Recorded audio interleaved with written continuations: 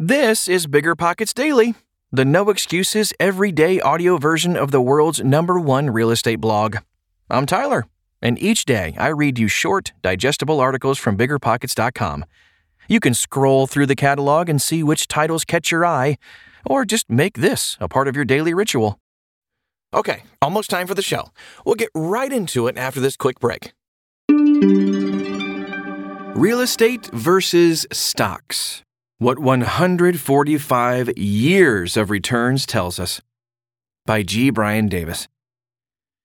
Let's get one thing straight.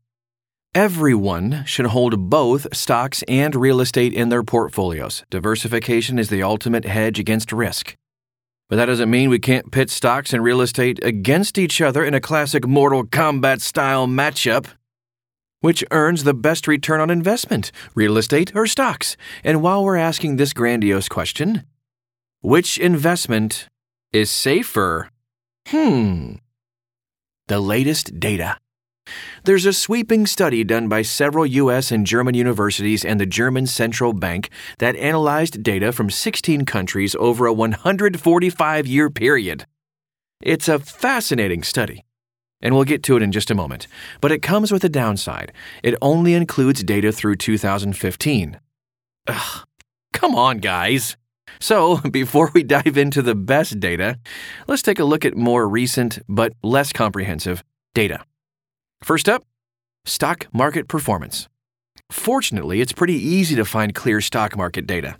Over the 45 years from January 1978 through December 2022, S&P 500 averaged an impressive 11.53% return. Woo! That includes both dividend income and price gains.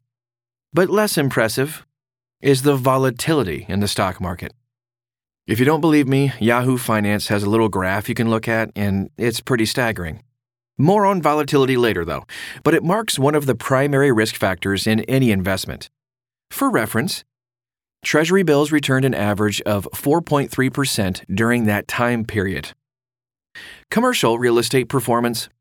The National Council of Real Estate Investment Fiduciaries, NCREIF for not so short, compiles the best data on real estate investments in the U.S. going back to 1977. Their data includes over 35,000 privately owned commercial properties, from office buildings to apartment complexes to industrial and beyond, plus over 150 open and closed-end funds owning real estate. Over that same 45-year period from January 1978 through December 2022, the NCREIF Property Index, NPI, that is actually short, has averaged an annual return of 9.03%. Not bad.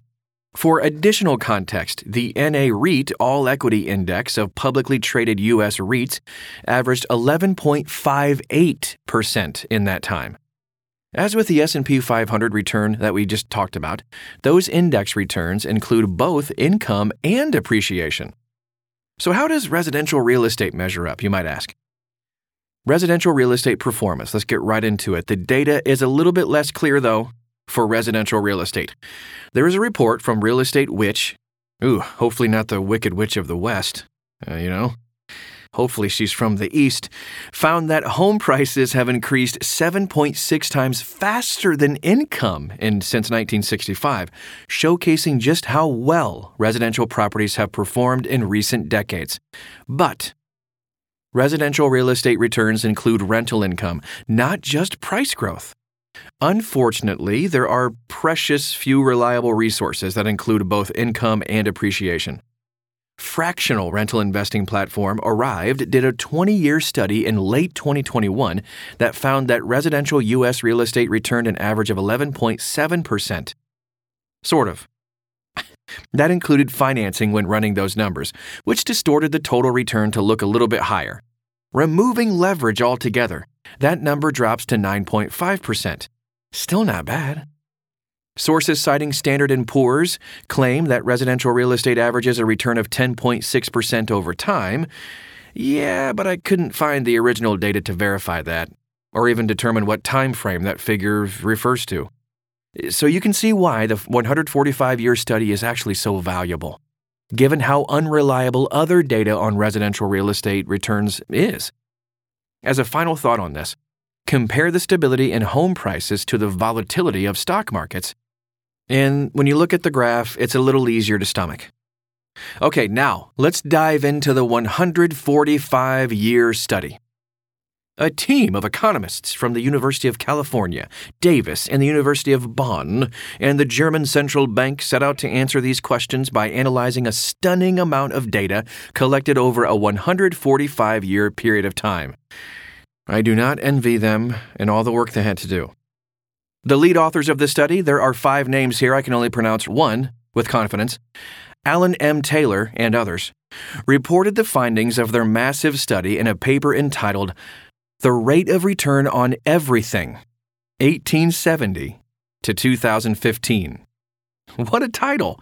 In it, researchers looked at 16 advanced economies over the past 145 years to find what offers the best return on investment. They compared returns on several asset classes, including equities, residential real estate, short-term treasury bills, and longer-term treasury bonds. To better compare apples to apples with each asset type, they adjusted for inflation and included all returns, not just appreciation. Dividend income was included for equities and rental income was included for residential real estate. Their findings, in short, residential real estate was the better investment, averaging over 7% per annum.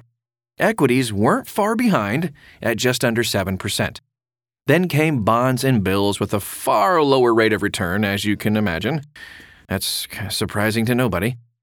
So let's take a look at it real quick. Housing. 16 now wealthy economies from 1870 to 2015, 7.05%. Equities, 6.89%. Bonds, 2.5%, woohoo! And treasury bills lagging behind everybody, 0.98. Real estate versus stocks, average ROI. Let's dig in here. Rental income proved an important factor. Roughly half of the returns on real estate investments came from rental income, while the other half came from appreciation. Stock investments and investment property each performed differently in various countries. Of course. So we have a comparison, a big chart that you can dive in a little deeper on the numbers. I'm not going to do it in a podcast. That would be amazingly boring and hard to follow. But we have housing versus equity returns all laid out with the different countries at biggerpockets.com. Just type in the title of this podcast right into the search bar and you'll find it. Keep in mind, though, that these are long-term return averages over the course of many decades. So in real time, these returns, of course, bounced up, down, sideways, and all over in circles. But here's a curious little chestnut for you. From 1980 to 2015, the stock market, on average, performed significantly better than real estate investments. Across the 16 countries studied, stock investments earned an average annual return of 10.7%, decisively beating the real estate market's still solid 6.4%. Should we all sell our rentals and move our money into a Vanguard account? No, of course not. But the reasons are multiple and a bit nuanced. First, a few outlier countries threw off the average return on investment from the time period between 80 and 2015. Japan saw its real estate markets completely collapse as its population aged. And in Germany, residential real estate has been stuck in the slow lane for decades. Meanwhile, stock investments in Scandinavia have exploded. But the most interesting case for real estate investing lies in its risk-reward ratio. And we will continue this tomorrow. I just gave you a cliffhanger, didn't I? I'm sorry, but please tune in tomorrow as part 2 of Real Estate versus Stocks, or shall I say, round 2. Going back to the Mortal Kombat reference, remember? Okay, that's tomorrow. All right, thanks for making this show a part of your hump day. You know what else happens every Wednesday? Bigger Pockets webinars. They're live and free. You can register at biggerpockets.com/webinar. Plus, if you're a pro member, you get unlimited webinar replays. What are your plans tomorrow? Hopefully, they include another episode of Bigger Pockets Daily. See you then.